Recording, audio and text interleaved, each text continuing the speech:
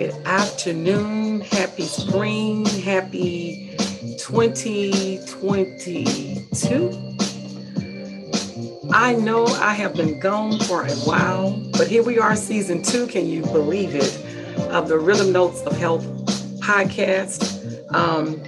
And we are starting this year off with doing some exciting things. We've been talking about screenings, even though I haven't been doing a podcast. I've been on a lot of radio shows, doing a lot of in-person events, which I'm excited about. And we have been talking about screenings. And today we're going to bring on Dr. Luther Burtz, and he's going to be talking to you about acid reflux, in which while my voice may be sounding like it sounded, it could be we're talking about acid reflux. It could be what's going on with my voice. We're going to find out today. We're going to bring in Dr. Burtz, and we're going to get started on acid reflux, the plain truth. Let's bring in Dr. Burtz. Dr. Burtz. Hi, Dr. Burtz. How are you? Good. How are you? I'm well. Welcome to the Rhythm Notes of Health podcast. I was just telling everyone I'm so excited. Season 2, and we're talking about things that go on in the gut, right? What we all need to talk about. So today we're talking about acid reflux and the plain truth with Dr. Burtz. And I want to tell you that Dr. Burtz is actually the husband of one of our Blackpink advisory team, Dr. Janella Burtz, who is you're very familiar with. She's been on here several times. And so I called her and say, hey, I woke up one morning and I say, you know what? I need to do a podcast with your husband. Oh. I woke up and it just literally, this is the podcast that I need to do. So I'm so excited to have you here with us today. He's a Morehouse man. You know, I'm always having these Tuskegee people on here. But today we're still in the HBCU spirit, and we have Dr. Burtz, who went to Morehouse. You know, Dr. Burtz, I often say things of that nature because people, you know, they don't give our HBCUs the credit that we should have, and they're not clear that we produce smart people, right? And highly at the height of their game, people in which you are in the doctors that are on a part of the panel. I think I only have one doctor that didn't go to HBCU, and she's probably mad that she didn't because I go on about it so much, right? Okay. So welcome to our the Rhythm Notes of Health. And Dr. Burtz, the first thing I want to do, Dr. Burtz, before we go any further is I want you to tell everyone. Now I'm going to ask you, and I'm going to ask you again in the end to tell everybody who you are, what you do, and then we're going to talk about what is a gastroenterologist. But first, tell everybody who you are, how they can reach you, if they can reach you, where they can make an appointment. Because when we're finished with the show, they're going to want to make an appointment. So let them know how they're able to do these things. So exactly, who is Dr. Luther Burtz? Oh, thank you. Basically, I work with, it's called Medicura Consultative Gastroenterology. I'm originally from the Philadelphia area. I grew up right outside of Philadelphia. I went to Morehouse, as you said, and I trained at Morehouse School of Medicine, and then Wayne State University in Detroit. And then I went back home to Philadelphia to do my GI fellowship at Temple University. Okay. I'm a specialist in gastroenterology, which is basically ulcers, intestinal disorders, and diseases involving the liver. My office number is 404-881-8800. And, you know, we're always taking new patients. So we love to have people come. But, you know, you mentioned earlier about HBCUs, you know, actually studies show that there's a greater majority of minority physicians actually come from HBCUs. The majority institutions. Okay, so, Dr. Burtz, I like that. See, this is how you know you have a smart doctor on. He come on with giving stacks. Like, let me just tell you who we really are. I like that because I often say that the Rhythm Notes of health was birthed out of the need of Afro descendants, of Black people to understand more about their health so they can partner with the doctor and empower themselves, and they're able to ask questions because we spend more time with ourselves than the doctors do, right? And so that we can have a good partnership. And the only way that can happen is for us to be able to understand and know what questions to ask. So I like that you start the show off with coming educating us. Like, let me just give you this fun fact for all of you who do know. Y'all take that to the bank and roll it, and let me know where the dice land at with that one right there about the HBCUs. I am totally with you because I have a lot of smart friends, right? And they all went to HBCUs. So that's going to be that. So welcome, Morehouse Matt. I think you're my very first Morehouse man. Yep. Well, you definitely should be the last then, won't be. Oh, you exactly.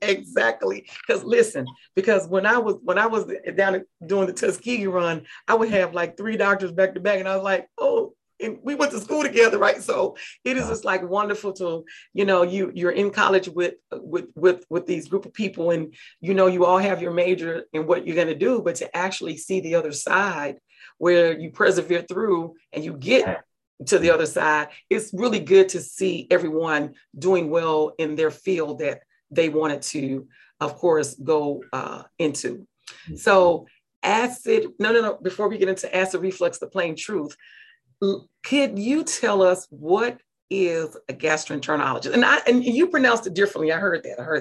So I'm really big on enunciation of things. So you pronounced it differently. You're right. I said gastroenterology. Gastroenterology. Okay. Right, gastrointestinal disorders. We specialize basically in the bowels, from the mouth to the rectum, and so. What we do, most people know us mostly for colon cancer screening and colonoscopies, but we also deal with liver disorders, the gallbladder. We also deal with problems with swallowing, and as we're talking about today, acid reflux, and anything from the Rudy to the Tootie, as we always say. Okay, and so most people, in order to get to the gastroenterologist, they have to get a referral, correct? Most people can. Go ahead, I'm sorry. No, go ahead. You have to check with your insurance. Quite a few of them require referral, but some don't. Mine don't. I try to educate the people to say, hey, get an insurance where you don't have to get permission to go see a doctor of a specialty that you feel like you may need, right? Because then your internist is kind of controlling that, and it's like, well, may not need it. You know what I mean? So I like having the power of my health for me. So that means that I probably would have to pay more for my insurance, right? But that's just the plans that I choose to have, that I like to be able to select who I go to, right? So I chose acid reflux because in the last month or so, I have spoken to about 3 or 4 friends, and they are talking about their acid reflux. Like they'll say, I had acid reflux, I'm managing it now, or some are just saying my acid reflux is messing up. And it's become such a common conversation amongst most of us, right? Acid reflux, we hear people burp. I told my friend I was going to talk about her. We can be in a conversation and she'll have this loud burp, and she act like it's not even rude to do it. I'm like, you clear, that's just rude, right? And so I told her that I said, I'm going to talk about you. I'm not going to mention your name, but I'm going to talk about you on the podcast, because she does this. It's so common, and she'll say, well, my acid reflux is messing up, like as if, I told you I'm from Mississippi. And so, in Mississippi, they always talk about things and this happens. And if you do this, right? She's from California, but she sounds like she's from Mississippi, because she'll say, well, my acid reflux is just acting up, right? And she talks about it as if it's just the thing for it to happen. My acid reflux is messing up. And so I tell you that for the most part, I had acid reflux really, really bad, right? And for me, I manage it by taking probiotics and by knowing, don't eat this food around this time, don't do this, don't do that. So I manage it through my eating, right? But like now, because the one thing that we forget about, and we're going to talk about, is that stress is a big cause of acid reflux, right? So we talked about it before the show started, that I got a lot of stressors going on right now, right? So I think that my voice right now and I'll get in trouble with the vocal doctor and the vocal therapist because it sounds horrible to me because I'm hypersensitive at the sound that is probably the acid reflux. And today I'm gonna learn how, I'm gonna learn why and how that is from you. So Dr. Burst, let's just get in. And y'all know whenever I'm on here with the doctors, I'm always really conscious of time with them, although they get on and they tend to have fun and then the time kind of slips by them. But so let's just get into GERD, right? Mm-hmm. GERD, gastroesophageal reflux disease. Right. Is that what acid reflux is? Yes. Now, that acid reflux is probably one of the most common GI illnesses. And now, GERD or gastroesophageal reflux disease, everybody has episodes of reflux. So it's not uncommon to have reflux. I mean, if you Taco Tuesday and people margaritas, they may wake up Wednesday and have had bad heartburn. So patients who have persistent symptoms, typically more than 3 episodes in a week, those are people that you think more typically about GERD. And basically what it is it's just reflux of the gastric juices from the stomach into the esophagus. There's what's called the lower esophageal sphincter, which is kind of like a door between the stomach and the esophagus. And that door, when you eat, it should be closed so that so as your stomach is digesting the food, you don't get any backflow of the acid. Well, certain things like coffee, things with caffeine in them, tomato paste-based products, sodas with caffeine, all those things can kind of loosen that door and cause reflux. Okay, so you said that you're referring to the sphincter as the door, right? Okay, so the sphincter is a muscle, right? Right. So the sphincter muscle is at the bottom of your esophagus, right? And so your esophagus runs from your throat right down through your chest. This is why somebody like, they may like touch the top of the center of their chest is I got acid reflux, because right in that area of, I guess, the bottom at the top of your breastbone, I guess, would be, Right. That would be the bottom of the esophagus. And you actually have 2 doors. There's a lower and an upper. Okay, so you just talked about the lower. Okay, so I just make sure everybody's clear on the lower. Right. So that's typically where people talk about having heartburn symptoms. The heartburn. Okay, so the lower. So you're speaking of the door is the sphincter that the medical term, right? Which I like that you clear on how we do on here. The Rhythm Notes, we don't break things down. So you come in and breaking things down. I like that. So the sphincter will be the door, right? You're using sphincter as a door. And so the sphincter is a muscle at the bottom of the esophagus, right? And so that door or that sphincter is supposed to be closed, right? As you're eating. Right. And as juices, or because you need the juices for the digestion in your stomach. So as these juices and digestion are going on, that door or that sphincter, it's supposed to be closed, right? But long term of doing things that you're not supposed to do, coffee. Oh, that's me. I'm raising my hand. I'm going to throw out my whoop in there. Okay. Coffee, caffeine, as you said, sodas, foods. Alcohol, smoking. Alcohol, smoking. Ooh. Those things weaken that muscle. Correct? Well, they basically not necessarily weaken it, but like loosen it so that it doesn't, during that particular time, is not closed as tight. So it's not closing time. Okay. Okay. So that's the lower door. You said there are 2 doors. Right. Now, where's the second door? The upper one is basically near the top, like when you swallow your food transferring from your mouth to your esophagus or your food pipe. So that's where people who have problems with like chronic cough or sore throat or hoarseness, that acid can reflux all the way up to the top and irritate. Okay.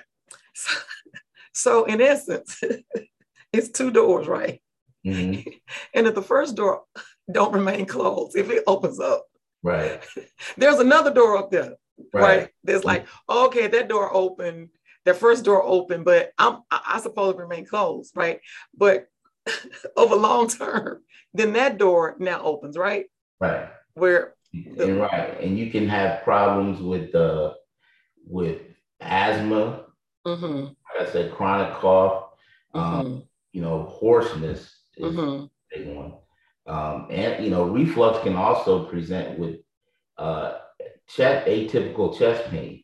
Mm-hmm. So it can present with a myriad of different symptoms that Mm-hmm. are necessarily, what we consider classic heartburn. Somebody Mm-hmm. can have a problem with chronic cough and not figure it out, and it turns out that it's acid reflux. Mm-hmm.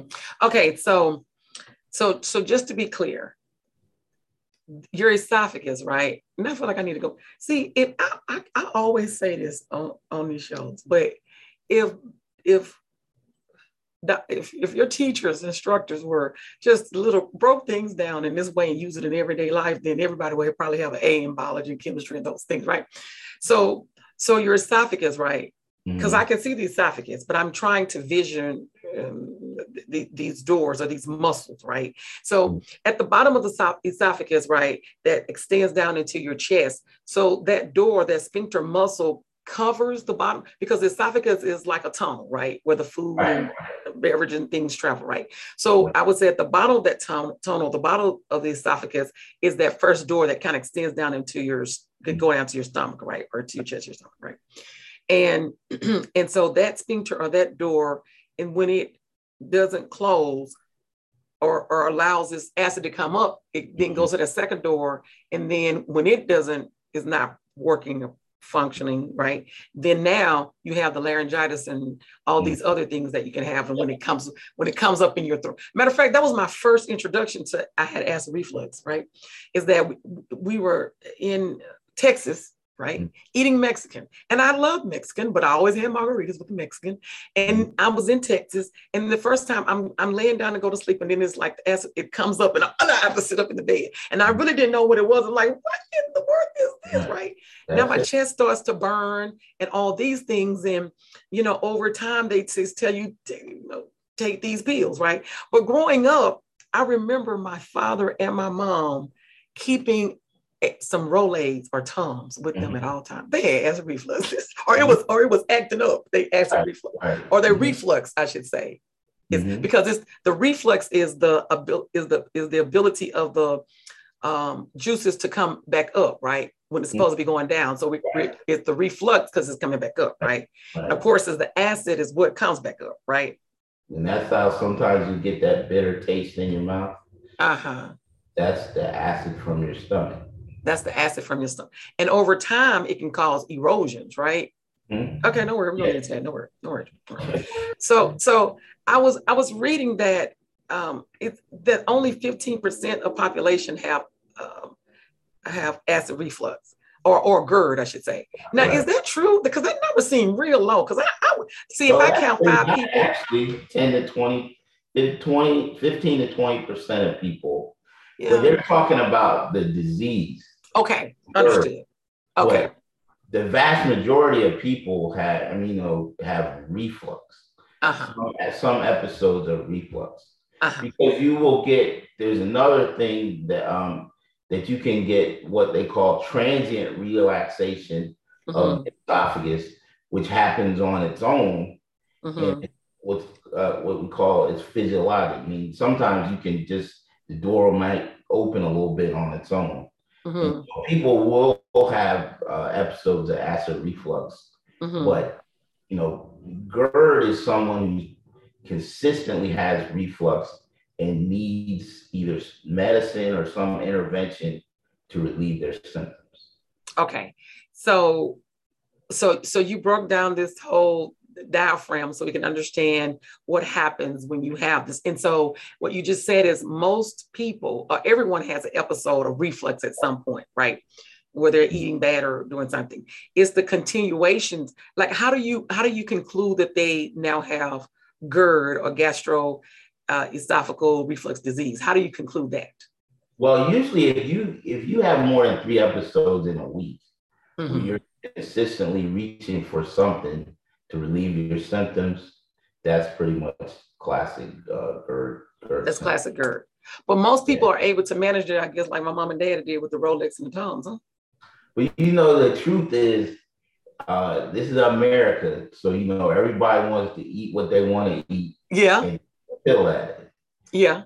If most people just change their diet, exercise, and eat right, they wouldn't even have problems, significant reflux symptoms problem. They will be able to manage it.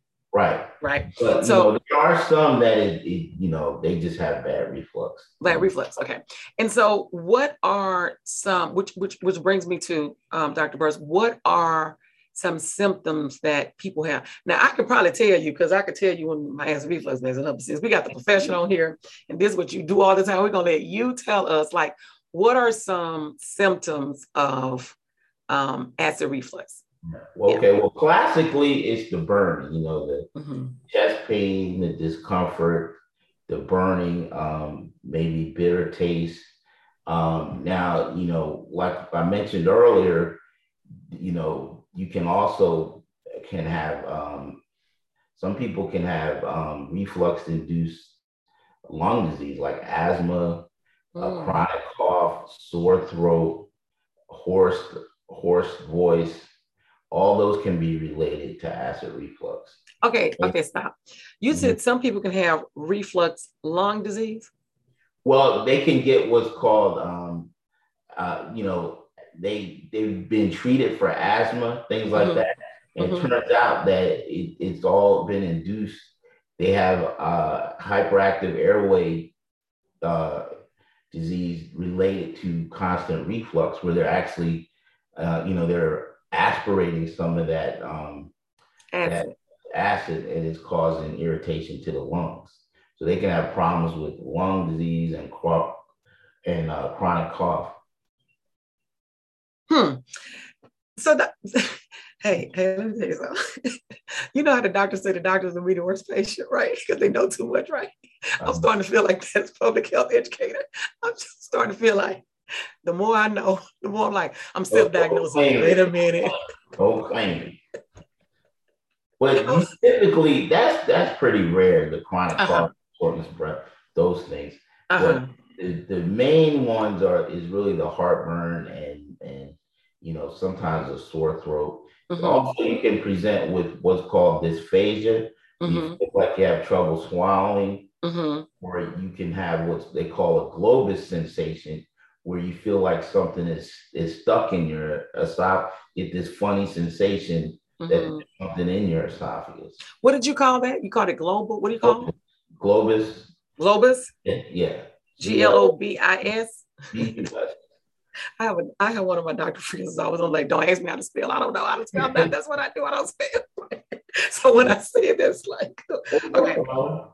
But the other thing, the biggest thing you worry about with persistent reflux, like you said earlier, it can cause what's called erosive esophagitis, where it can cause ulceration to the lining of the esophagus, the chronic acid exposure, and it can lead to what's called Barrett's esophagus, where the esophagus is not used to seeing acid.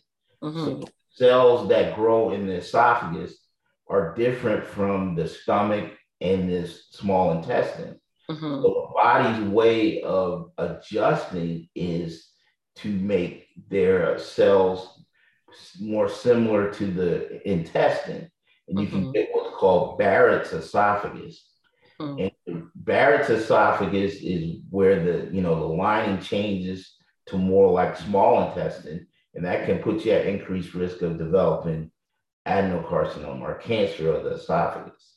Okay. I'm glad you said that. So what happens is over time, like you said, extreme cases, then right, like I tell people, if you don't eat beef and you don't eat pork, then your body stops producing the enzymes to digest those foods because you no longer need them, right?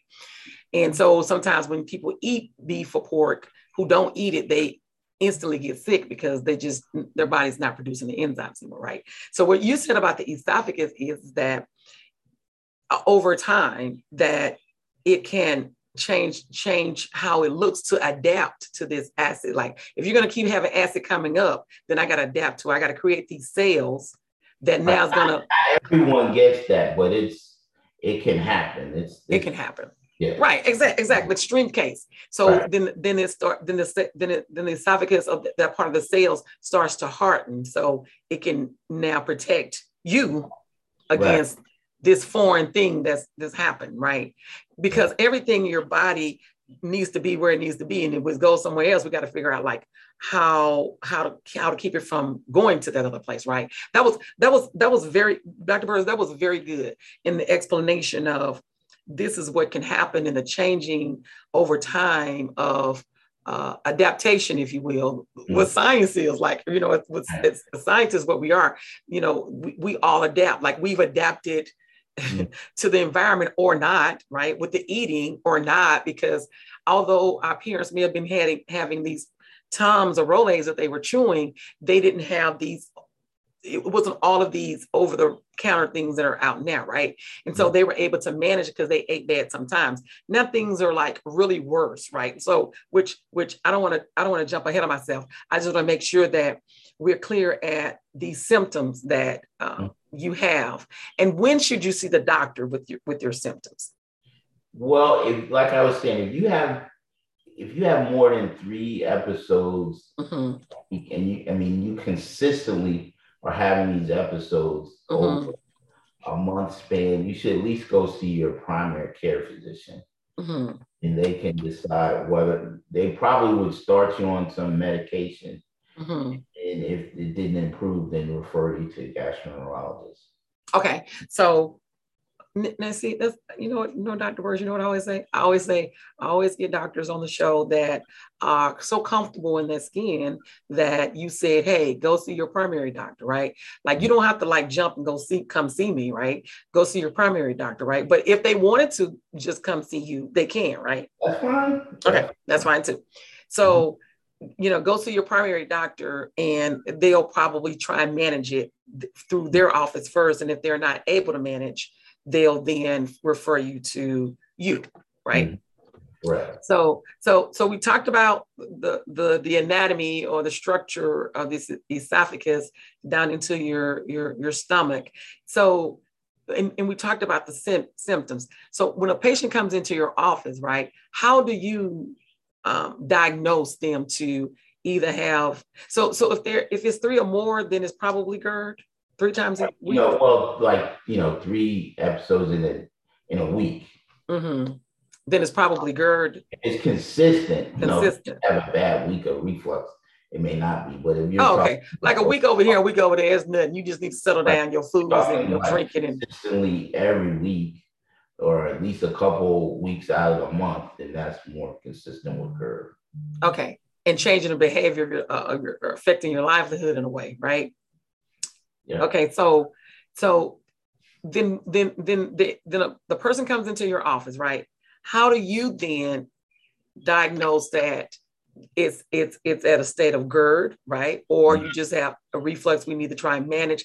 How do you diagnose it? Because we know, and we're doing a show on colonoscopies. We know that we have the colonoscopy to look at the colon and that. So, but how do you look at the esophagus and that part? How do you do that? Let's just start with the first coming into your office. Like, how do you? Typically, just a history and examining, you can tell whether or not somebody has symptoms suggestive of GERD. And what we would usually do is start them on an antacid medicine. Now, there's a bunch of different antacid medicines. You can actually, there's some over the counter. The ones that we use the most are what are called proton pump inhibitors.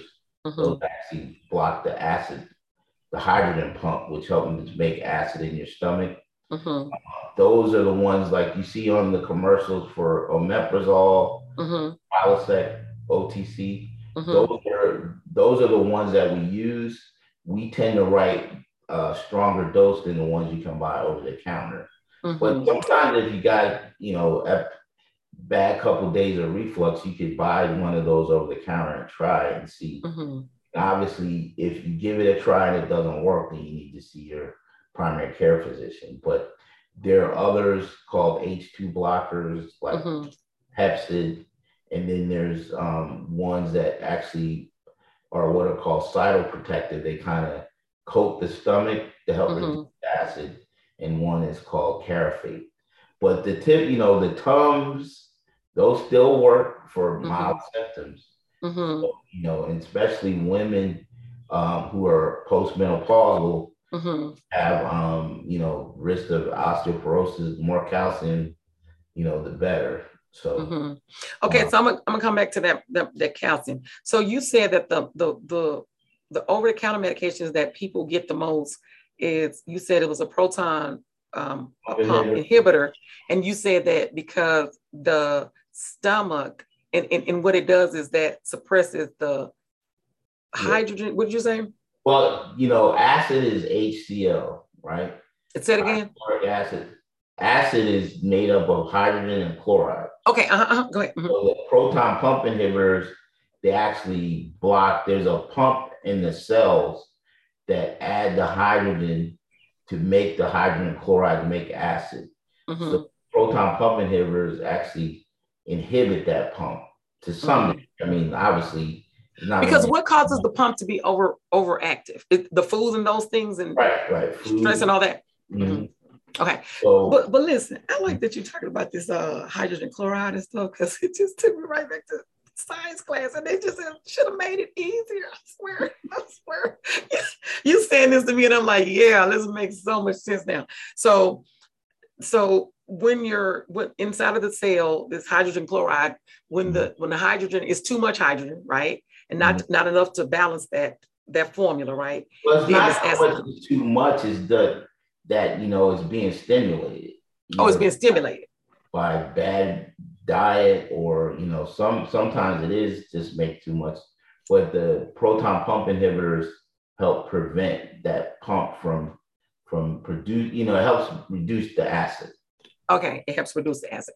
Okay, so let's talk about some causes, and you did mention some causes, but I want to really talk about them specifically, causes, so people can understand what they're eating, what they're drinking, and be better stewards of their health, and including me.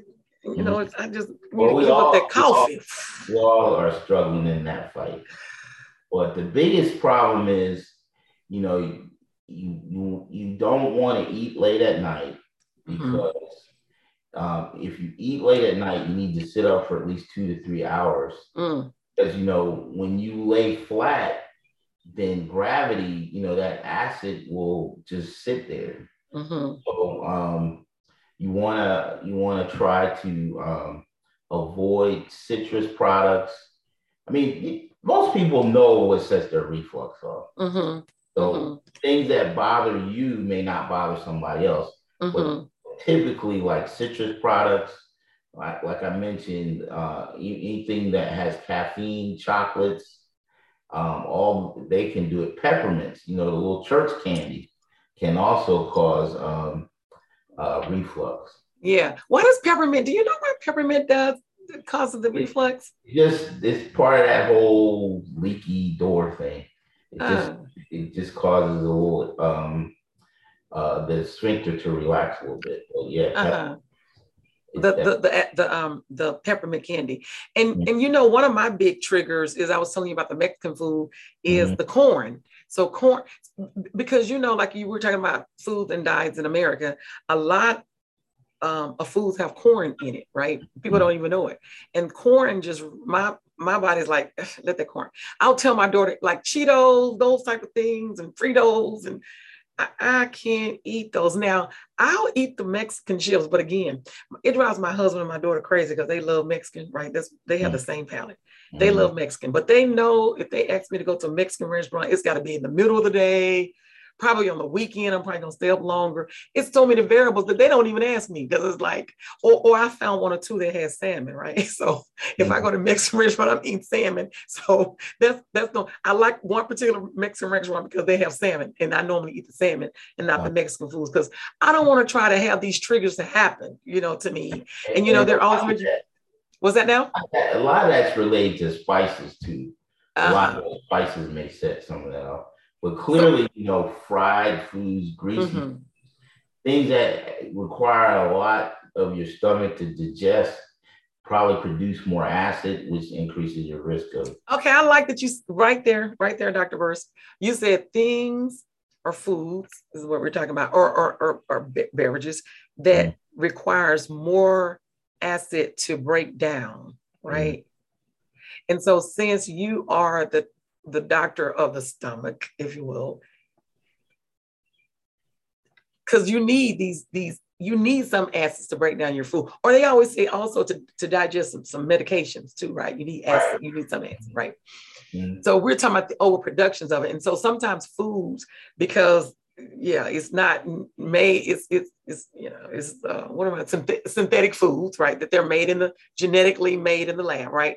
They don't come up from the ground and those things. So then our body's like, what's this? And even over time of evolution, right? Because way back we didn't eat like this, right? So even over the time of evolution, our body is still trying to adapt by saying, "Ooh, how do I break this down?" and giving more Right. acid to break down.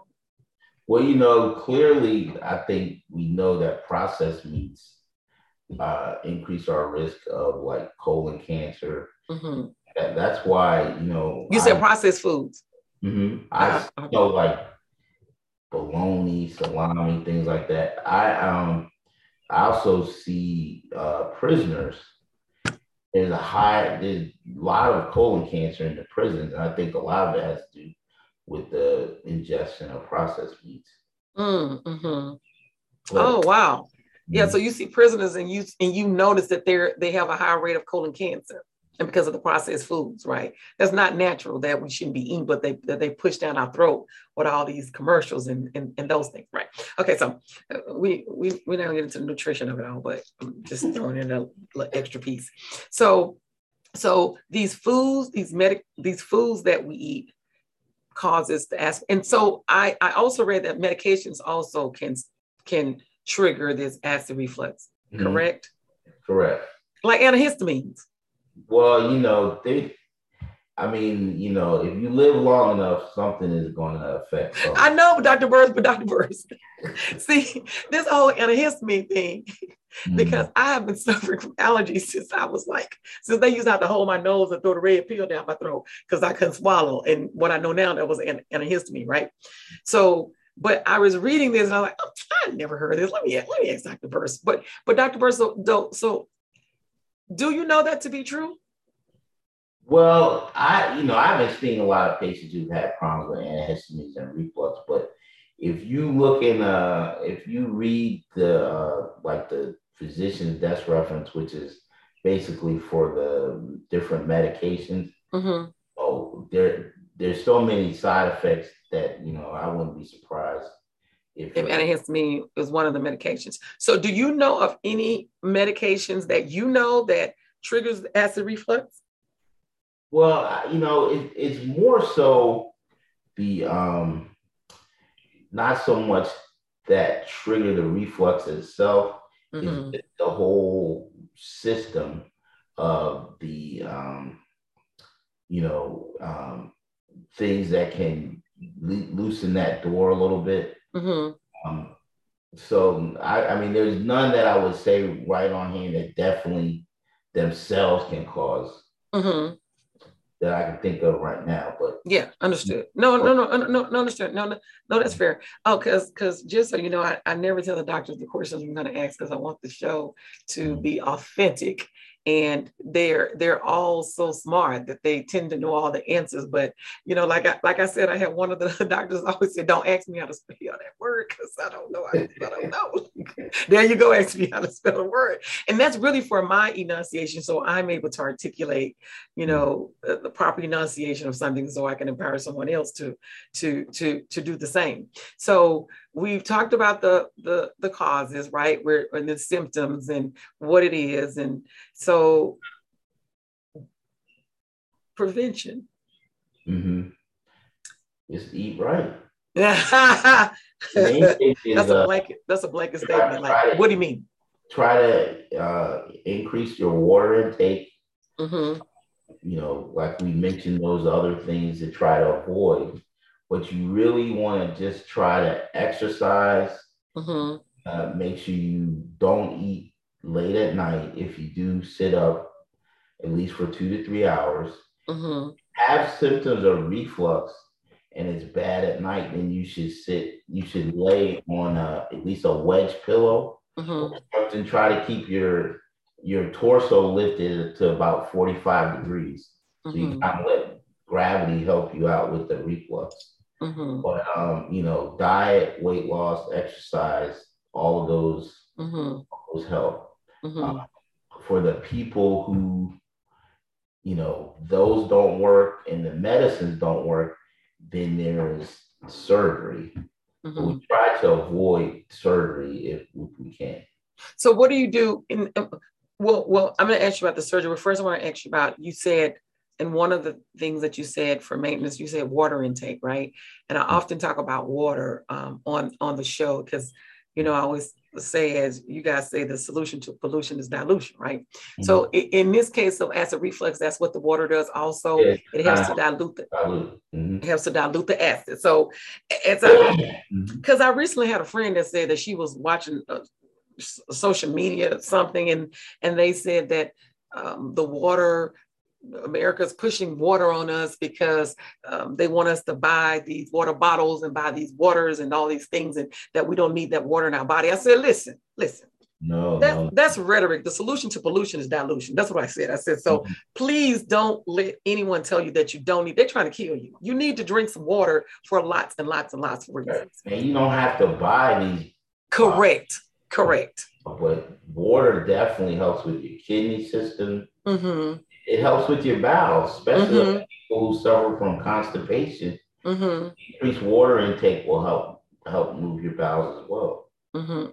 That's absolutely. We're gonna talk about that when we're doing our colonoscopy show, Dr. Burse, about all those things. So I also read, Dr. Burse, that one of the causes of acid reflux could be a higher hernia, correct? Yeah, well, hiatal hernias don't necessarily cause reflux, but they can aggravate it. It can aggravate it. Right. And so the hiatal hernia basically is where the esophagus comes down through your chest, through your diaphragm. Mm-hmm. There's an opening for the esophagus. Well, sometimes the top of the stomach can kind of poke through that opening and cause a hiatal hernia. What type of stomach? What you said? What? Copulus? What was that? No, the diaphragm, there's an opening, right? It goes through. The top of your stomach, connected to your esophagus, can sometimes poke up through that opening. And that's what they call the hernia, because it's like the fatty tissues that. Right. Okay. And it calls it higher because of the top of the stomach. Right. Okay. So new. Because of the hiatus, the hiatus as a hiatus, so it comes through there, so it herniates through the hiatus, so it's hiatal hernia. Oh, that's what the area is called, the hiatus. Yeah. Which part is called the hiatus? The opening in your diaphragm. Okay. Where your esophagus is to go down through. Okay. Understood. And so that hernia sometimes be a blockage. Well, no, it just kind of pokes up in your chest. Mm-hmm. It can cause like added pressure to the sphincter, so it makes it harder for it to close. Open and close. Then in that case, so it can not necessarily close, but it can kind of push more things through it. Or reflux symptoms. And so we know that we do the colonoscopy to look through the rectum, right, area at the what do we do? How do you go in and look for that and see if you have this high hernia? We do what's called the upper endoscopy, or EPD, or scope. People talk about the light getting passed down. So we take a tube, it's probably about the size of your pinky, a camera and a light on the end. You just like the colonoscopy, we give sedation, go down through the mouth and look at the esophagus, the stomach, and the first part of the small intestine.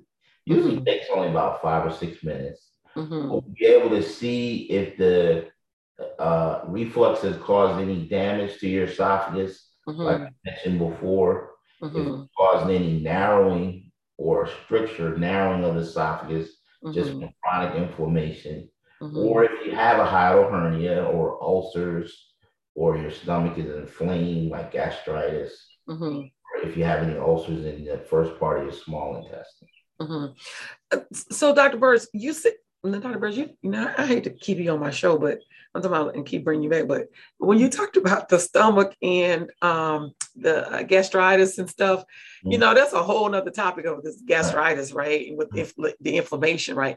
Can that gastritis cause this acid reflux also, or no?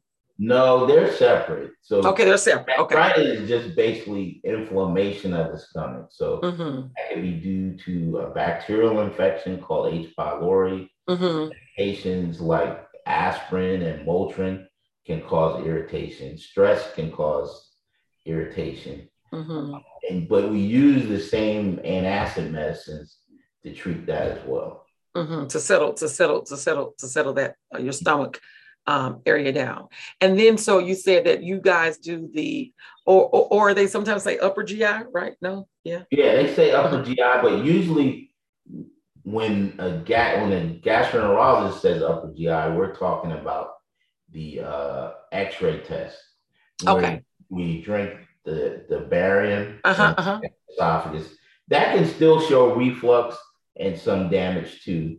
It's Mm-hmm. not as it's not as good as the EGD or upper endoscopy because Upper we endoscopy. see it and And you so can how do you determine like what percentage of your patients come in have to actually how many do you do a lot of those tests? go quite a few. Quite a few. So how does a patient know if they I mean I know the doctor should tell them, right? But okay, don't be on his self-diagnosed and go to the doctor. Yeah, okay. So how does a patient know that you know I know by partnering with the doctor going to the doctor, but if they're going to the doctor, they're not going to you, they're going to another gastro, right? And how do they what symptoms or they are having that may warrant that test, or should they be requesting that test? Right. Well, patients who have refractory symptoms, meaning they've been on, antacid medicines for some time, maybe 6 months, 3 to 6 months, and they're not getting better. Mm-hmm. Those patients who have, uh, you know, troubles, difficulty swallowing, Mm-hmm. they've developed some weight loss along with everything that's going on. Mm-hmm. Though all those patients should have an endoscopy. Patients who Mm-hmm. had long-standing reflux for years, 4 or 5 years, should probably have one exam just to make sure that they don't have any of those changes that I mentioned before, like Barrett's esophagus. But Mm-hmm. typically, if they come to me, they're probably tried everything. So Mm-hmm. probably the next step would be to take a look. To just so you can so as I always say, so you can have a baseline of this is or this isn't, is to just take a Mhm. look and see. And then you said that you're sedated for that also, Right. right? Okay. So you're sedated for that, and they're just gonna check and look around the same way they do the colonoscopy and Mhm. kind of so you can get a baseline of where Right. you are. This one only takes about 5 minutes. Mm-hmm. And when you Is that really, done in office or do you have to go to the surgery center to do that? well, we have our own endoscopy center right next. Well, it's part of Your they're two practice? different offices, but Mm-hmm. they're joined. You can walk from one to the other. So they're right Mm-hmm. there together. Mm-hmm. So is the colonoscopy done there also? Mm-hmm. Okay, so both of them. So for the naked eye of us commoners, we would say that's the surgery center. No, Right. yes. Okay, okay, okay. Exactly. Mhm. Okay, so it'll be surgery center. So it's right next door to you, Right. and where you are. Okay, okay, great. We use So anesthesiologists and another Morehouse man. mhm, that When works with you. mhm. Okay. Mm-hmm. And we and like I said, it's just 5 minutes. And Mm-hmm. Okay, okay. Okay, I understand. Okay, I understand. And so, um, Dr. Bird, so with acid reflux, what do you want us to remember most about acid reflux and management and control. Diet. Diet. Diet, most of the time those symptoms will improve. And then Uh-huh. you had mentioned your girlfriend with the belching. Mm-hmm. She probably needs to see somebody. That can be a symptom of reflux, but typically belching is more related to swallowing a lot. Like you're swallowing a lot of air. So Mm-hmm. people either they eat too fast Mm-hmm. or they eat chew a lot of gum, things Mm-hmm. that make you swallow a lot. They chew a lot of gum or use a lot of like candy, and they're constantly sucking on candy, things like that. And that's what she does. She's a candy eater. Carbonated beverages, those are usually Uh-huh. cause you to belch. But I mean, reflux can do it. But if Uh-huh. you tried antacid medicines and is not improving, then more than likely it may be related to something else. And you said it with the putting the air in there, like yeah. Oh yeah. So see, I learned something new. See, I didn't know that. So I learned something new about the air going in the belching burping problem, as we called it, that causes this to happen in the excess air going in. And you said something that most people don't think about in the chewing the gum, right? When you Mhm. chew gum, how much air goes into Right. You um, swallow, you're swallowing that saliva that you're making all the time you chew. So you add more air into your stomach. now does that add more acid too? Well, So it look, stimulates self-diagnosis. No, I'm just it stimulates acid because you're faking your stomach out. You're making it kidding. think it's about to eat something and nothing comes down. You can't do. Let me tell you what you can't do. Nothing. You can't. No, that's what people gonna say. That's what they say to me. If you listen to your show, you'll be like, you can't do anything. And so I often don't tell people to not do. I say do things in moderation. That's what I say. Do things in moderation, right? Because we're all human and we're Right. gonna do bad things. But when Right. you do bad things, like but drink some water to dilute some of these bad things that you're doing. Don't just do bad things, and hope that you're going to be okay. You're going to have to do something to dilute, these bad things that you're doing. Whenever I'm talking to somebody, depending on the population, I have to adhere to how I'm going to reach their population. So yesterday on Saturday, I was at a record store day, and so it was a lot of hip hop people there.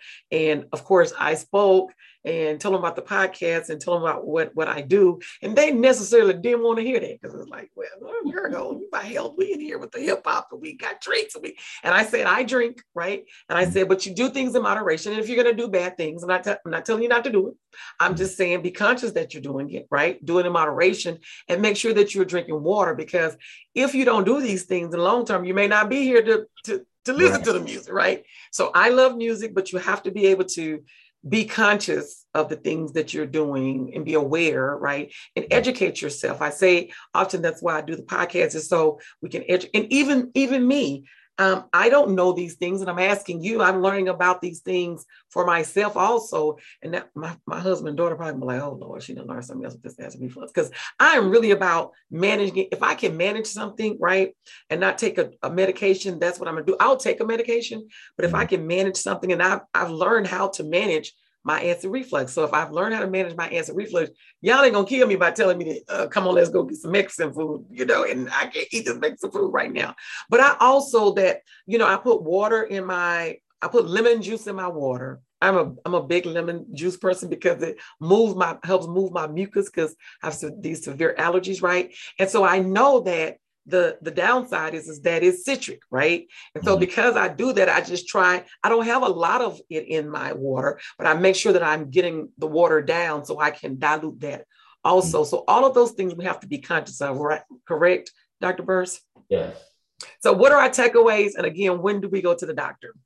The biggest thing is we mentioned diet, exercise, eating right, all those all help. Now, obviously, Mm-hmm. if you got symptoms that are more than like 3 episodes a week Mm-hmm. consistently, every now and then you may have a bad week, but Mm-hmm. consistently having 2 weeks of bad symptoms, Mm-hmm. you should see your primary care physician Mm-hmm. or you can come see us. But And come see you. So how many doctors are in the practice with you, Dr. Burse? just me and my partner, Gary. Okay. And you're in the Atlanta area. Right at Emory Midtown. Because people listen to the podcast all over the world. So we're in the Atlanta, United States of America area, right? And if you're in that area and you need because look, hey, Dr. Burse, so I'm supposed to go get my consult for my colonoscopy. And this is me.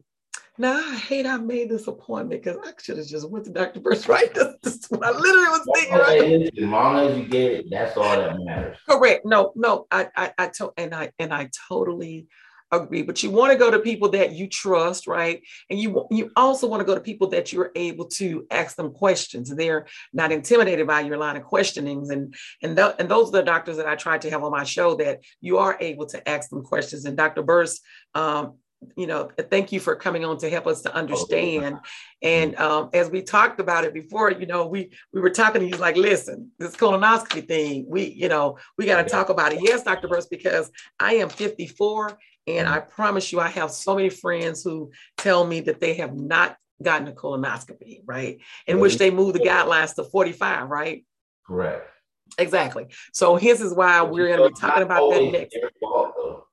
What's that now? It's not always their fault. Sometimes physicians aren't as educated as they should be on screening exams. Yeah. So I tell people, look, it's never too late. And, the biggest thing they worry about is taking that prep. But, it's... Well, the prep has gotten better over the years, right? Right. So you don't have to do. I know when my husband had his, I said, "You sure that's all you got to do?" And he said, "No, they said they've changed it over the years. That you don't have to do as much." That huge drug you have to drink, but now some small ones. Yeah, science. It's just, and the procedure itself is 15 minutes of inconvenience for a lifetime of health. That's right. And it's good sleep. I always tell people, you just take some propofol like Michael Jackson and get some good sleep. Of course, he just abused it. But seriously, and we'll talk about it on the next show, but my play mom, my best friend's mom, just the day before my birthday, died of colon cancer. And because she had a polyp that was removed, and then she had another one that they wanted to watch. And so she was supposed to go back in 3 years, right? She didn't go back in the 3 years. And then, of course, we went into COVID, right?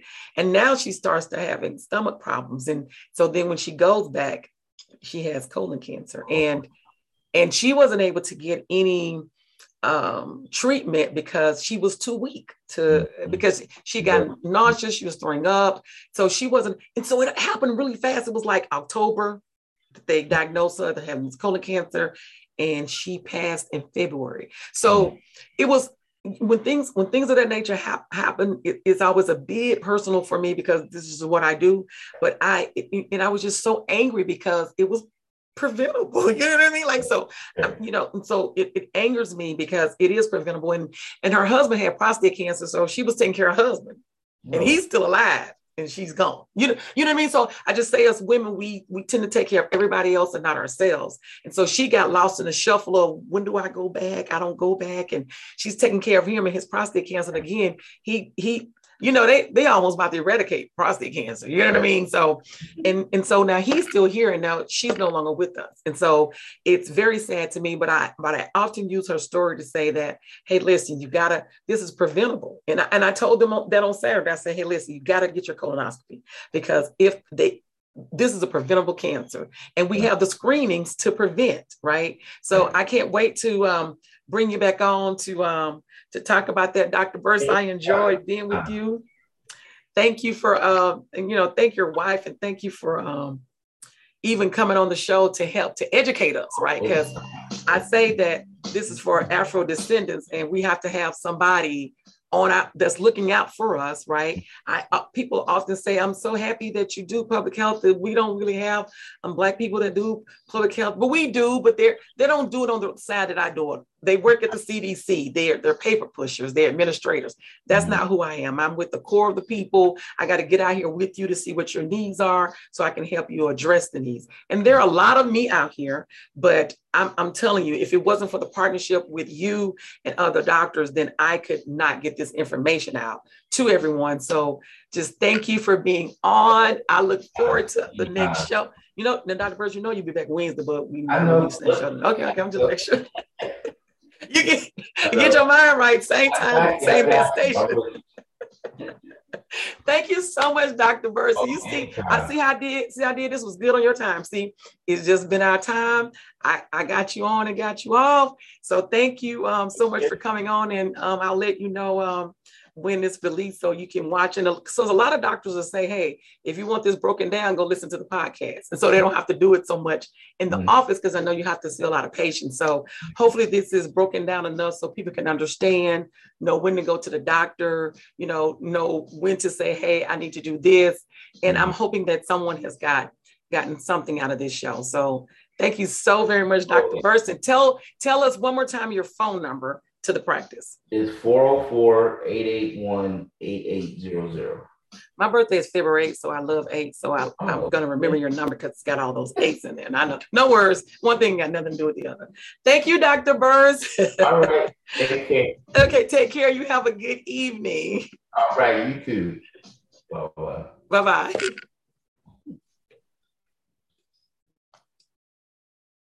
Wow. So acid reflux, the plain truth. Dr. Burrs just gave us the truth. Let me go to my